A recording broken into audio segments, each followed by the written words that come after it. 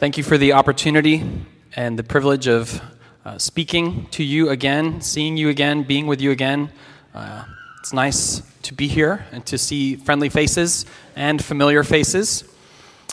This lesson or lecture, whatever you want to call it, is entitled The Mystery of Christ. And I want to help you see the big picture up front. That's what we're looking at in this lesson. And covenant theology is a difficult subject because its scope, what it reaches to, is the entirety of the scriptures as well as the entirety of history.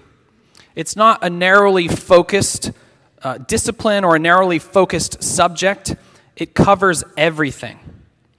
And so when people ask me for a simple introduction to covenant theology, what they're really asking for is a simple introduction to the entire Bible. It's not that simple. Covenant theology studies God's dealings with man through covenants as God accomplishes his purposes throughout history. And in order to grasp and understand a subject such as this, it's important to lay down certain foundational principles or tools of interpretation and to see the big picture as much as possible from the beginning. And so what we're going to do is to develop our understanding of the mystery of Christ as a foundation and a guide for the rest of our study of covenant theology.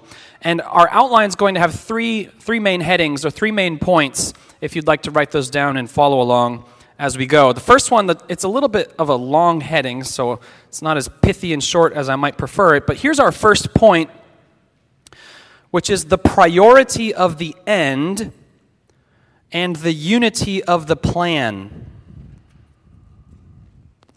The priority of the end and the unity of the plan. If you go to the store and you buy a Lego set for yourself or for your son, maybe for yourself, if you're buying a Lego set for you or for someone else, how do you know which one to choose? How do you make your choice? Well, what you do is you look at the box and you see what each set will be when you put all of its pieces together. I want this set, and I understand that when I put all the pieces together, it will make that set. The box shows the completed product, the completed set first. So also at IKEA, if you tour their store and spend 40 years in the wilderness of IKEA, or if you browse their website, how do you choose a piece of Swedish furniture?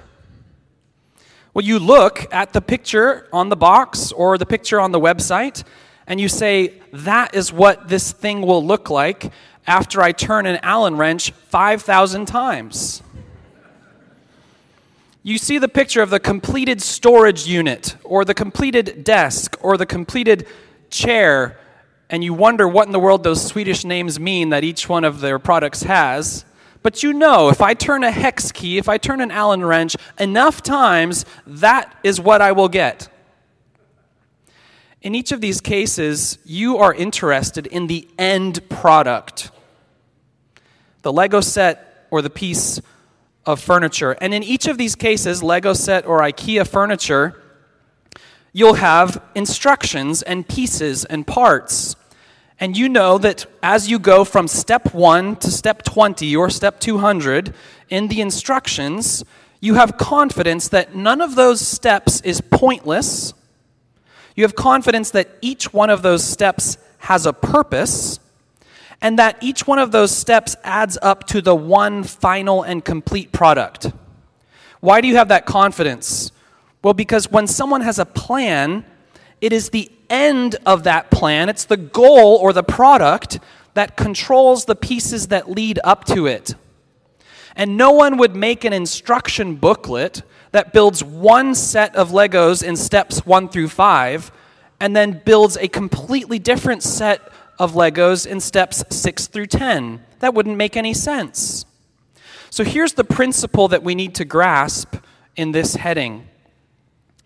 There is a logical priority to the end that gives a unity to the steps that lead to the end.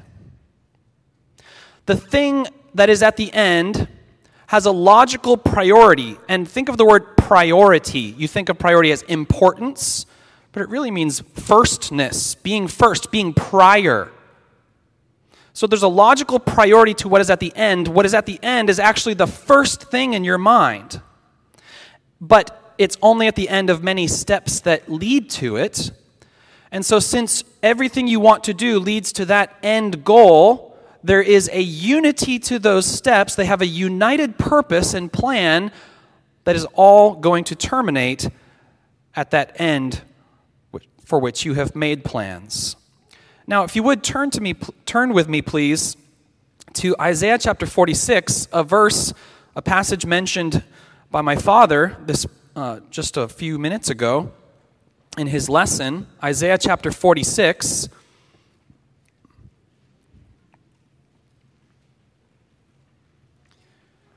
And we'll see that this is how God works.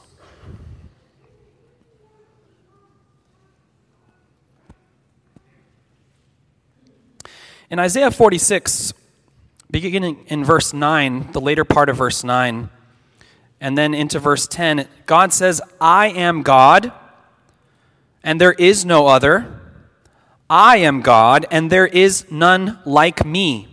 So what can God do that no one else can do in the same way? God says, I declare the end from the beginning, and from ancient times things not yet done, saying, my counsel shall stand, and I will accomplish all my purpose.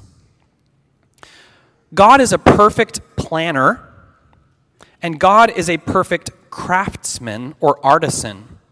And because he has perfect wisdom and perfect power, by virtue of his perfect wisdom and knowledge, he knows all that he can do, and by virtue of his perfect power, he can do it. He knows all that he can do, and he can do all that he wills or wants to do. So when God makes a plan, in his plan, there is a logical priority to the end of that plan. He decrees the end from the beginning. And because God is omniscient and omnipotent, everything that he plans will be accomplished. The end will be reached according to his plan, as God himself said, my counsel shall stand, and I will accomplish all my purpose. So when God makes a plan, there are no do-overs, there are no dead ends, there are no alternatives, and there are no plan Bs. Rather, God decrees the end from the beginning, and that means that the steps that precede the end are part of the master plan of the master mind, and they will terminate in the final product. There is a priority of the end that infuses a unity into the plan or the steps that lead to the end. So this is our first point, the priority of the end and the unity of the plan for a God who decrees the end from the beginning and has the perfect wisdom and power to bring it all about. We then can ask the question, what is the end of God's master plan? What is the end of God's master plan? And that brings us to our second point, the mystery of Christ. The mystery of Christ. If God has decreed the end from the beginning, and all things lead toward that end, what is the end? Turn with me, please, to Ephesians chapter 1.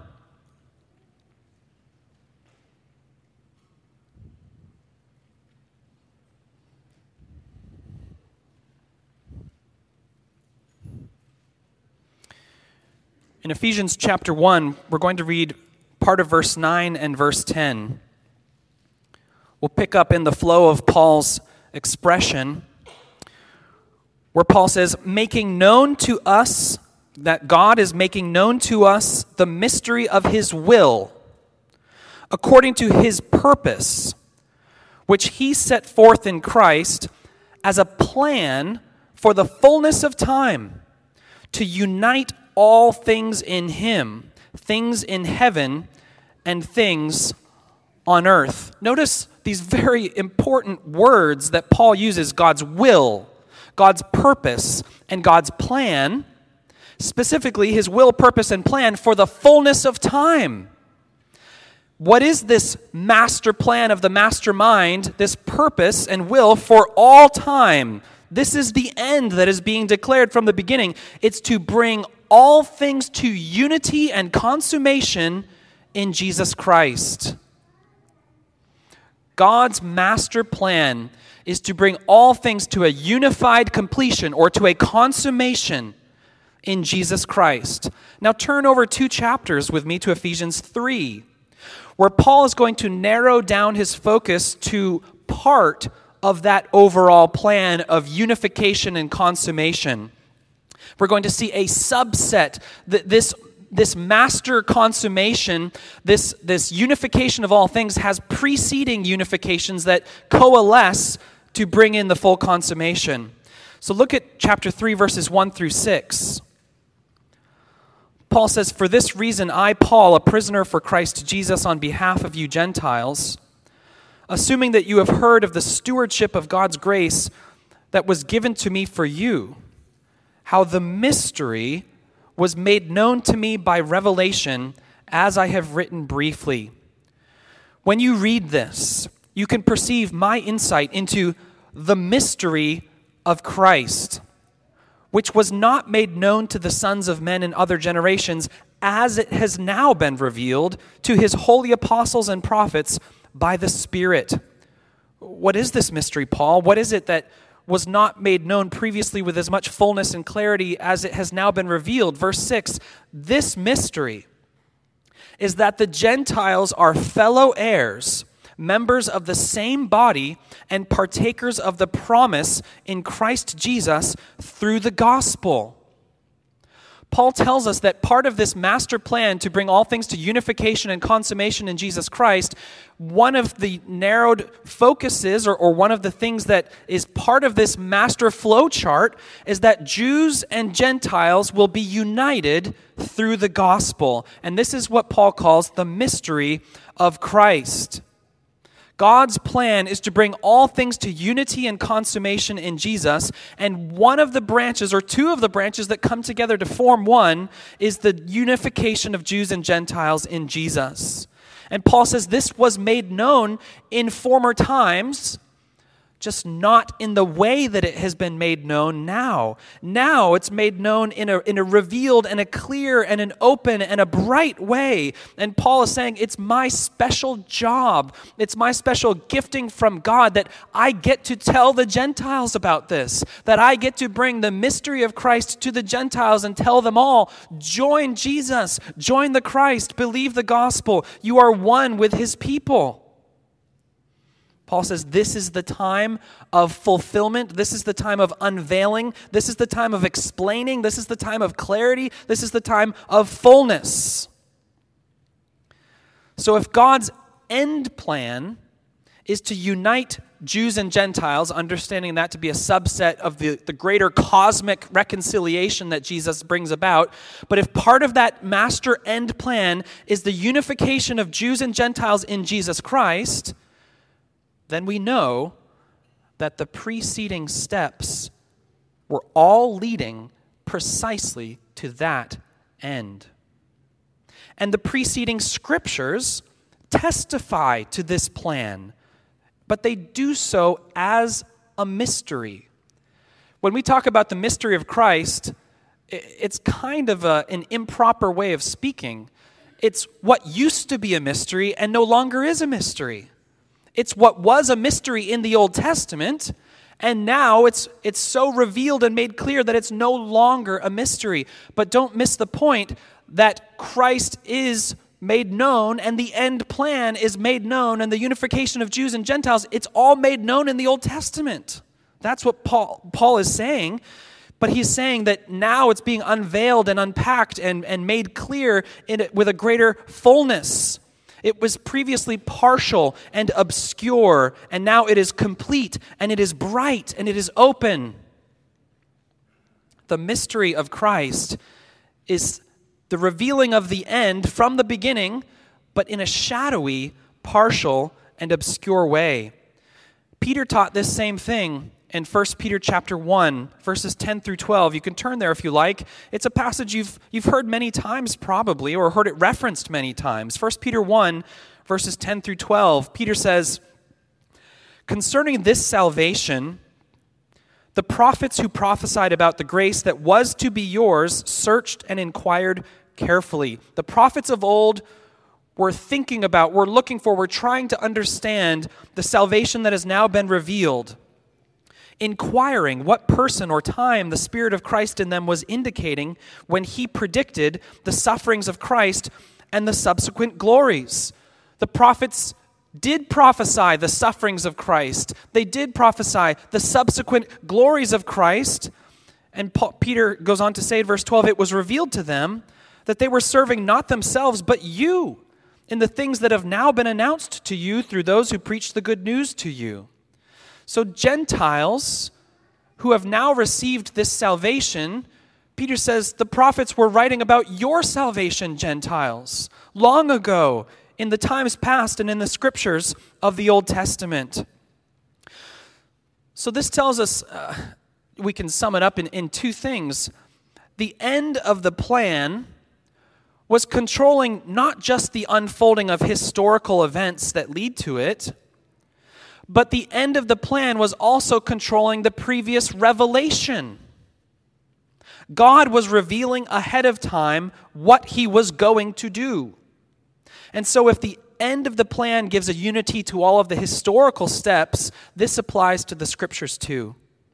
The scriptures have one author, and he has one plan, and therefore his revelation says one thing: that the Jews and the Gentiles will be united in Jesus Christ as part of his cosmic reconciliation and consummation of all things. The end of the plan is the mystery of Christ, which is no longer a mystery. And the scriptures that precede Jesus Christ, therefore, we know with certainty. It is an assumption. It's more than an assumption. It's a reality and a truth. I know that all of them, everything to the end of the prophets, is only going one place. And it's only revealing one thing. Because there are no dead ends, there are no do-overs, there are no alternatives, there are no plan Bs in God's historical plans or in God's revelation. The apostles and Jesus himself, of course, taught this, that the Old Testament witnesses to Christ. It declares the glories of Christ, the sufferings and subsequent glories, to use Peter's terminology. Jesus said, "Moses wrote of me." He explained on the road to Emmaus all the things concerning himself. The apostles used the Old Testament to prove that what has happened is what was planned to happen. That God has not somehow changed the plan now. This was always the plan. They used the Old Testament to show that God's promises and God's purposes are being fulfilled, and that the Jews simply failed to understand them. If you've ever wondered how it could be that the apostles seem to quote the Old Testament so freely in relation to Jesus Christ, it's precisely because they were convinced that there are no dead ends and therefore no dead letters in God's Word. The end of the plan infuses a unity in all of the steps leading unto it.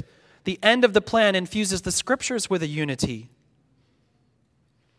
The apostles showed the Jews that the Old Testament's testimony terminates in Jesus Christ. He is the Messiah.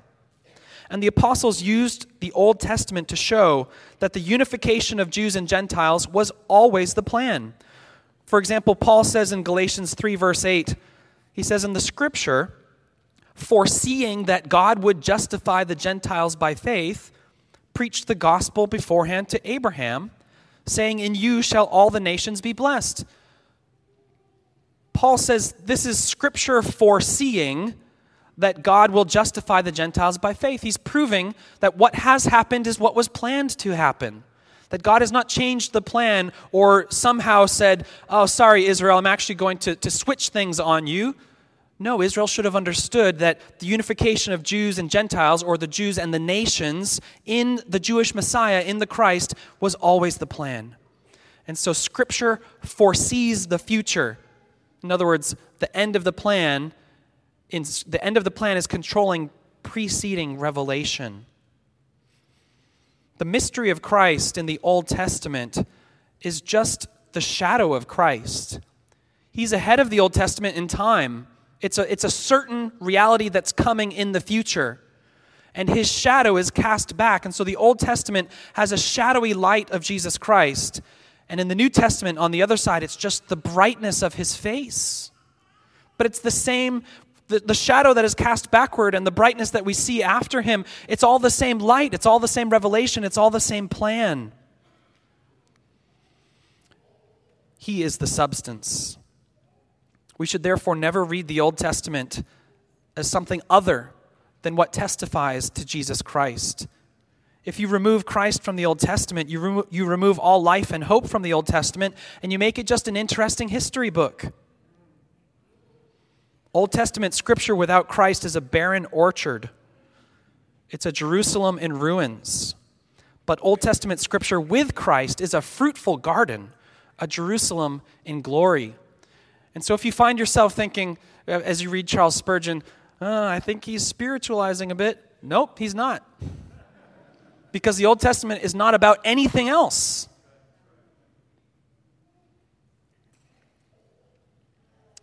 In the third place, the third heading is entitled, Seeing the Mystery. Or we might say seeing the reality, because again, it's an improper way of speaking. If you're seeing the mystery, then it's not a mystery. So seeing the reality that was revealed as a mystery, but that's not a very good heading, is it?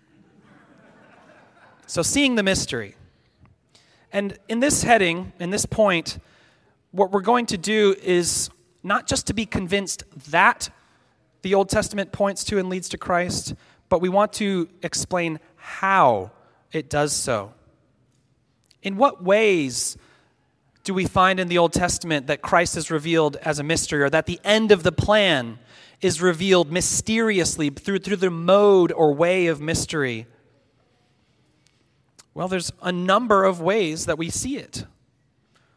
We see it, of course, through prophecy, which can be more or less direct, more or less clear. But we see Jesus, the sufferings and subsequent glories of Jesus, the unification of Jews and Gentiles in him. We see this in prophecy. We see this in progressive patterns, cycles, and things that keep on getting repeated.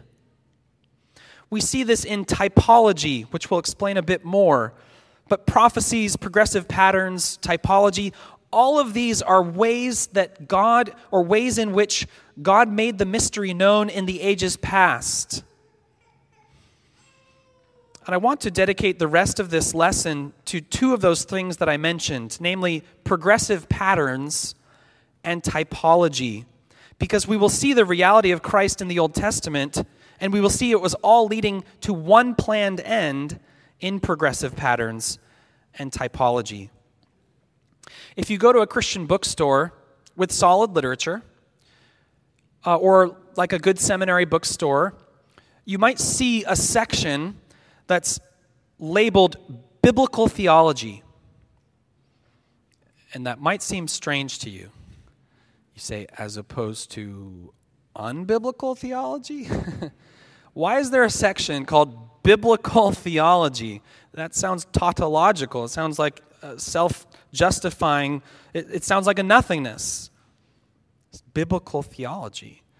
But by now, I think that many churches or many Christians are familiar with what we mean by biblical theology. When you see a book or a section of books entitled Biblical Theology, it's the name for tracing developing themes and progressive patterns in the Scriptures as God reveals more and more to his people over time.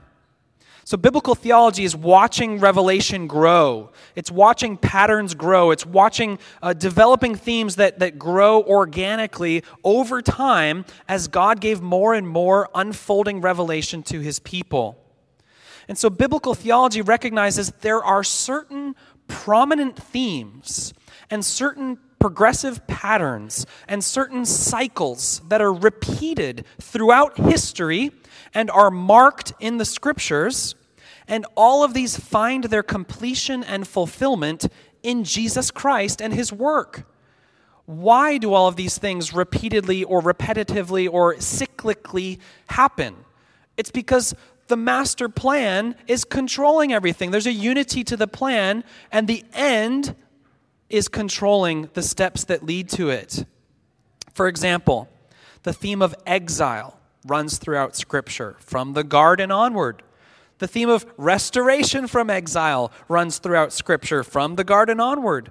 Related to this is the theme of Exodus, or liberation from captivity. Related to this is the theme of temple building and dwelling with God, or God dwelling with man. Related to this is the theme of the Son of God, God's King on earth. Related to this is the mighty deliverer. Related to this is the theme of shepherding and bringing peace, or the theme of sacrifice and atonement. Though all of God's plan and revelation is one united whole, biblical theology delights in looking at different threads and different strands of this united whole and seeing the development and the progressive unfolding of these patterns and these themes as God makes it clearer and clearer and shows more and more the mystery of Christ. I know that this church has been using G.K. Beale's book that talks about redemptive reversals. There you go. That's another, everything G.K. Beale has written. Just read all of it. All of his wisdom and insight that the Lord has given him into biblical theology, you're benefiting from that as he traces these redemptive reversals, all of which culminate in and terminate in Jesus Christ. So we see the reality, we see the mystery of Christ in the Old Testament through biblical theology, through progressive patterns, repetitions, and cycles that develop over time and terminate and are fulfilled in Jesus Christ. Another way in which we find the mystery of Christ in the Old Testament is through typology. What is typology? Well, simply put, if we can reduce it down to just two things, it's analogy and escalation. Analogy and escalation. What we mean by that, to expand it a bit, is that there are persons, there are institutions, there are events, and other things. We'll just create a huge broad basket category. Persons, events, institutions, and other things in the Old Testament that are analogous to Jesus Christ and His work and His church and things related to Jesus Christ. And so there's analogy between the things that happen, the historical events, the historical persons, the historical institutions of the Old Testament. They have what's the word I'm looking for? They have a correspondence, an analog that is Jesus Christ. But as you move from the type, from the first analog, to the antitype, to the fulfillment, Jesus Christ and His covenant and His kingdom and all the things related to Him, what happens? There's an escalation. There's a movement from the lesser to the greater. As a type, this Old Testament person or thing or institution or event is pointing above itself and beyond itself to something other than itself and greater than itself. So there is analogy as the old makes the new known through mystery, but when the new comes, when Christ arrives, there is an escalation, an augmentation, a betterness. An old word for betterness would be ameliority.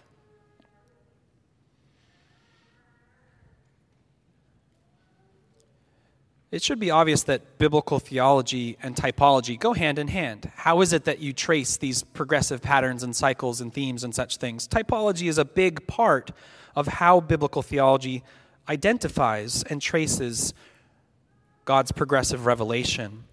But what I want to do now is to draw your attention to the way that the Scriptures themselves speak about the escalation, this movement from lesser to greater, from a type to an antitype. Typology is studying these types that are analogous to antitypes, but there's an escalation from type to antitype. I want you to see how the scriptures speak about these things. So would you please turn with me to Hebrews chapter 9. And this is very important and fundamental because we need to understand that when the antitype comes, when the fulfillment arrives, it's not a new version of the same thing. It's something new altogether and far better and superior and above and beyond the original or the first. Let's be specific. Hebrews chapter 9. We're going to read through verses 9 through 15, but we'll pause and make comments as we go. And there's going to be a contrast between animal sacrifices in the Old Covenant and Christ's sacrifice in the New Covenant. Verse 9, Hebrews 9:9. According to this arrangement, the Old Covenant, the Mosaic Covenant, gifts and sacrifices are offered that cannot perfect the conscience of the worshiper, but deal only with food and drink and various washings, regulations for the body imposed until the time of Reformation.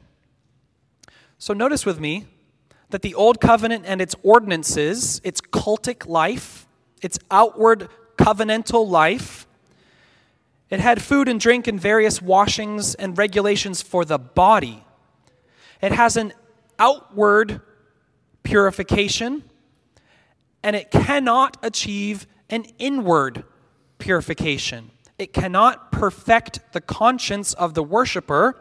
It can only give you an outward ceremonial cleanliness or holiness. And it says that these things were imposed or set in place by God until the time of Reformation, a time when they would be set aside and done away and something better and new would be introduced. Look at verse 11. But when Christ appeared as a high priest of the good things that have come, then through the greater and more perfect tent, not made with hands, that is, not of this creation, he entered once for all into the holy places, not by means of the blood of goats and calves, but by means of his own blood, thus securing an eternal redemption. Let's pause. Notice in verse 11, the good things that have come. The Old Testament was longing for better things, and Jesus has brought the better things. The good things have come. What is the good thing that he has brought that the Old Covenant itself could not provide?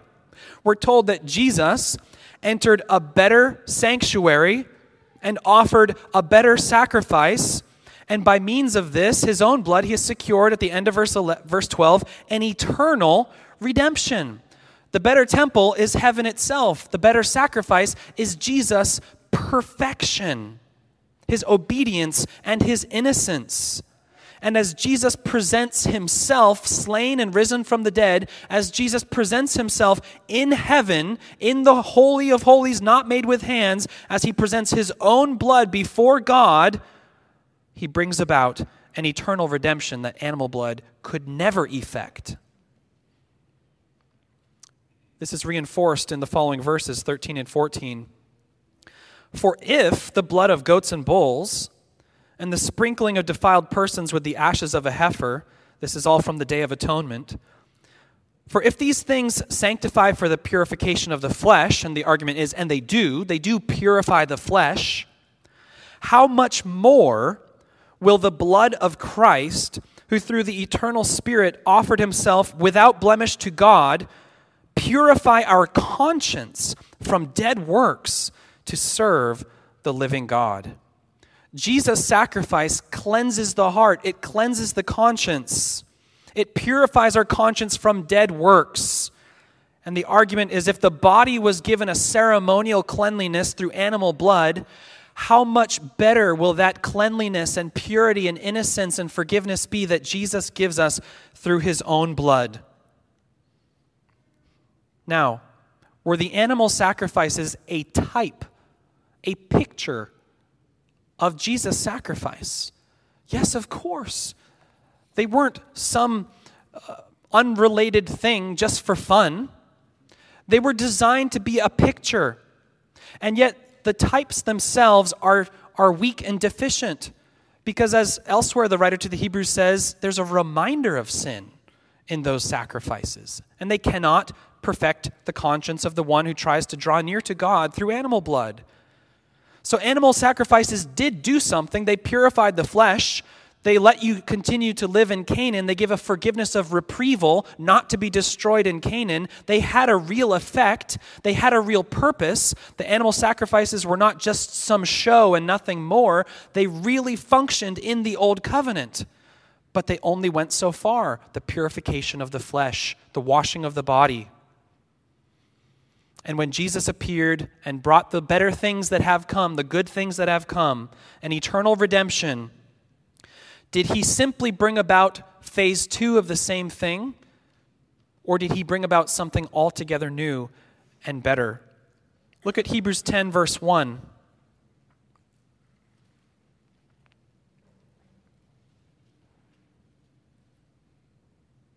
Hebrews 10:1, for since the law, the Mosaic covenant, has but a shadow of the good things to come, instead of the true form of these realities, it can never, by the same sacrifices that are continually offered every year, make perfect those who draw near.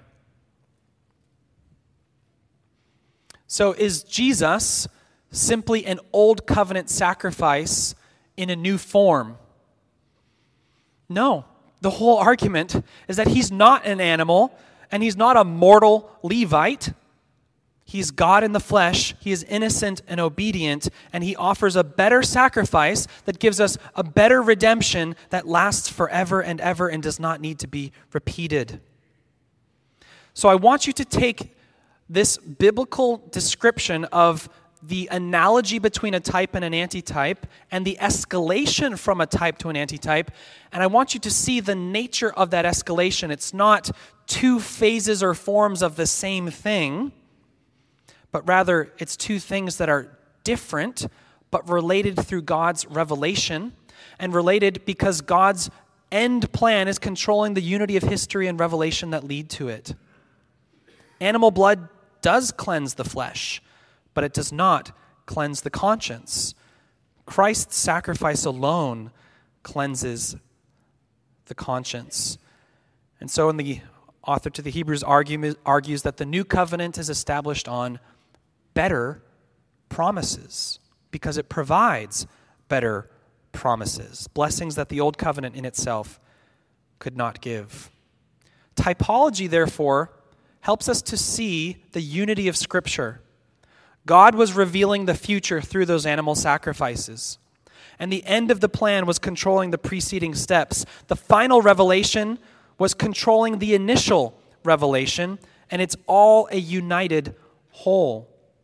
But at the same time, typology helps us to see that the unity of history and the unity of Scripture does not make everything the same.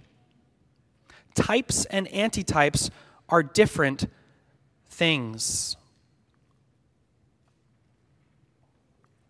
Animal blood and Jesus' blood are two different things. So how does this help us in our study of covenant theology? Well, we've seen some very important fundamental principles in a subject whose scope is as broad as the entirety of the Bible and all of history. And as we proceed, we must do so understanding that there is a priority to the end, a firstness.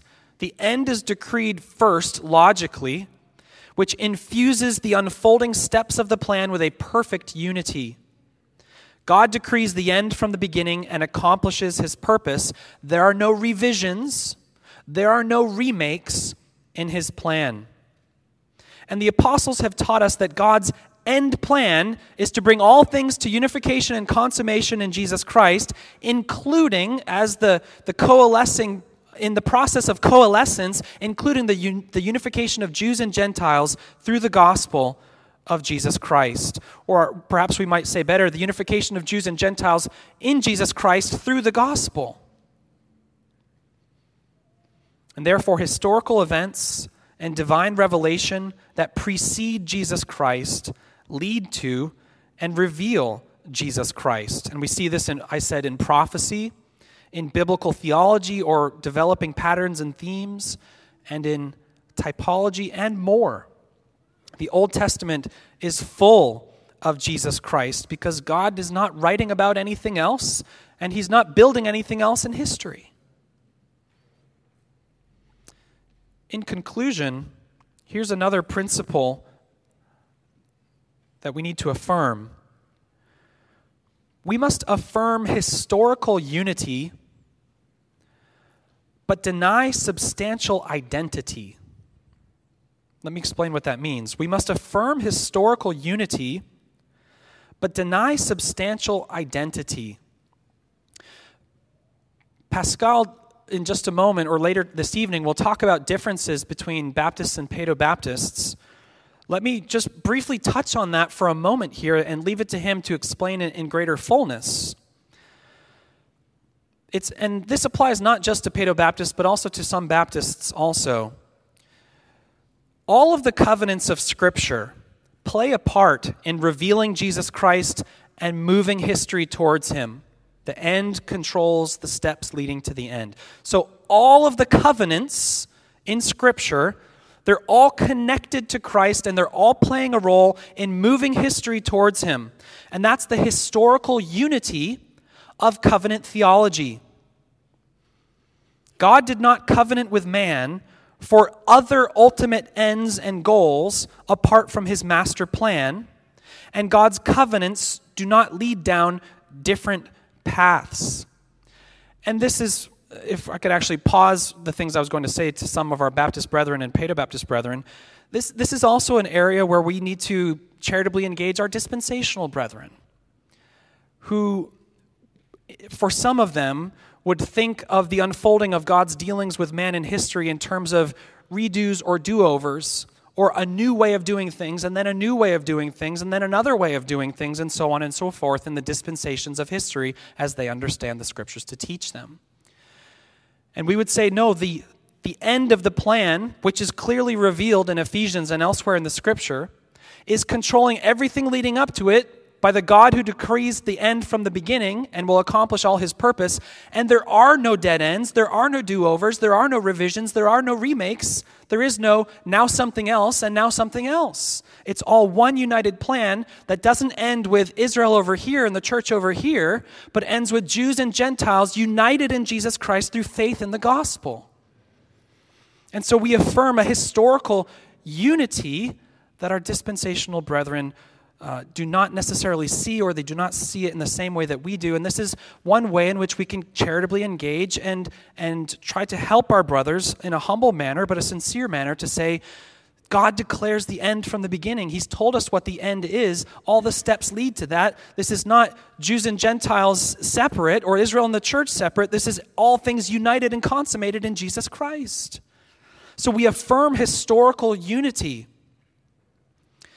But we also deny substantial identity, and this is where we come back to address some Baptist brethren and our Paedo-Baptist brethren for the most part, where in much of Reformed covenant theology, there has been a tendency to see all of the covenants after Adam, or most of the covenants after Adam, as all being the same covenant, just in different outward forms or administrations.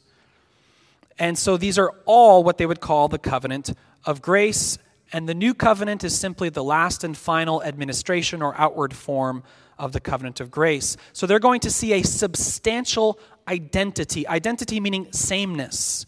Substantially, all these covenants are the same. Abraham, Moses, David, new, for some, even the Noahic covenant. It's all the covenant of grace, substantial identity. And one of the reasons why they affirm that is because they also affirm the unity of the plan, that God has been doing one thing throughout all history. And we say, yes, there is a unity of the plan, a unity of history. But that doesn't mean that all of the steps that led to it were the same thing. All of the steps, yes, were in a united manner leading to the end. We agree against our dispensational brethren that God does not have this, then that, then this, then that, or the end being this and that. There is a historical unity and a unity of the plan, but just because the end is controlling the steps that lead to it, that doesn't mean that the preceding steps are the same as the end. So we deny, or ought to deny, substantial identity. But why? Well, many of the arguments come from typology, because the old covenant cannot cleanse the conscience. And if it cannot cleanse the conscience because it offers a forgiveness of reprieval and a purification of the flesh coming from animal blood, it is not the new covenant based on Christ's blood that does perfect the conscience. And for the same reasons, but through other arguments, we would apply this to Abraham and to David and to Noah and say that they themselves are not the new covenant, and the new covenant alone is the covenant of grace, the covenant of saving grace, the covenant that saves and has saved all mankind from Genesis 3 onward. So we affirm a historical unity, one plan, always, only, and ever one plan from the God who decrees the end from the beginning. But it does not necessarily follow, it's a non sequitur, it does not follow that the preceding covenants that led to it are the same covenant in different outward forms. I'm trespassing on Pascal a little bit, so I need to stop. But I wanted to just finish the thought and land the plane of why these principles are important and where are they leading. Why do we say these things? Well, we say them ultimately because we're convinced they come from Scripture. We should not be convinced of a theological system's end and then try to argue everything towards it. That's not the way we should do theology. But we could certainly commit that error. Let's not do so. We're convinced because of the way that the Scriptures speak about the Old and New Covenants, the way that they speak about types and antitypes. We affirm a historical unity, but we ought to deny a substantial identity with the other covenants. They all contribute. They all are part of God's master plan. We do not affirm covenants doing or going anywhere else or anything else. But that does not make them all the same covenant. The rest of my lessons in this conference tomorrow will develop how God has used covenants progressively over time to unfold a united plan, the end of which is that Jesus Christ will unify and bring to consummation all things for His glory and for our good. Let's pray.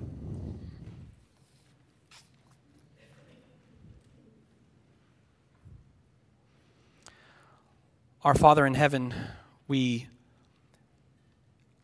marvel at you as we did in the previous hour and your greatness.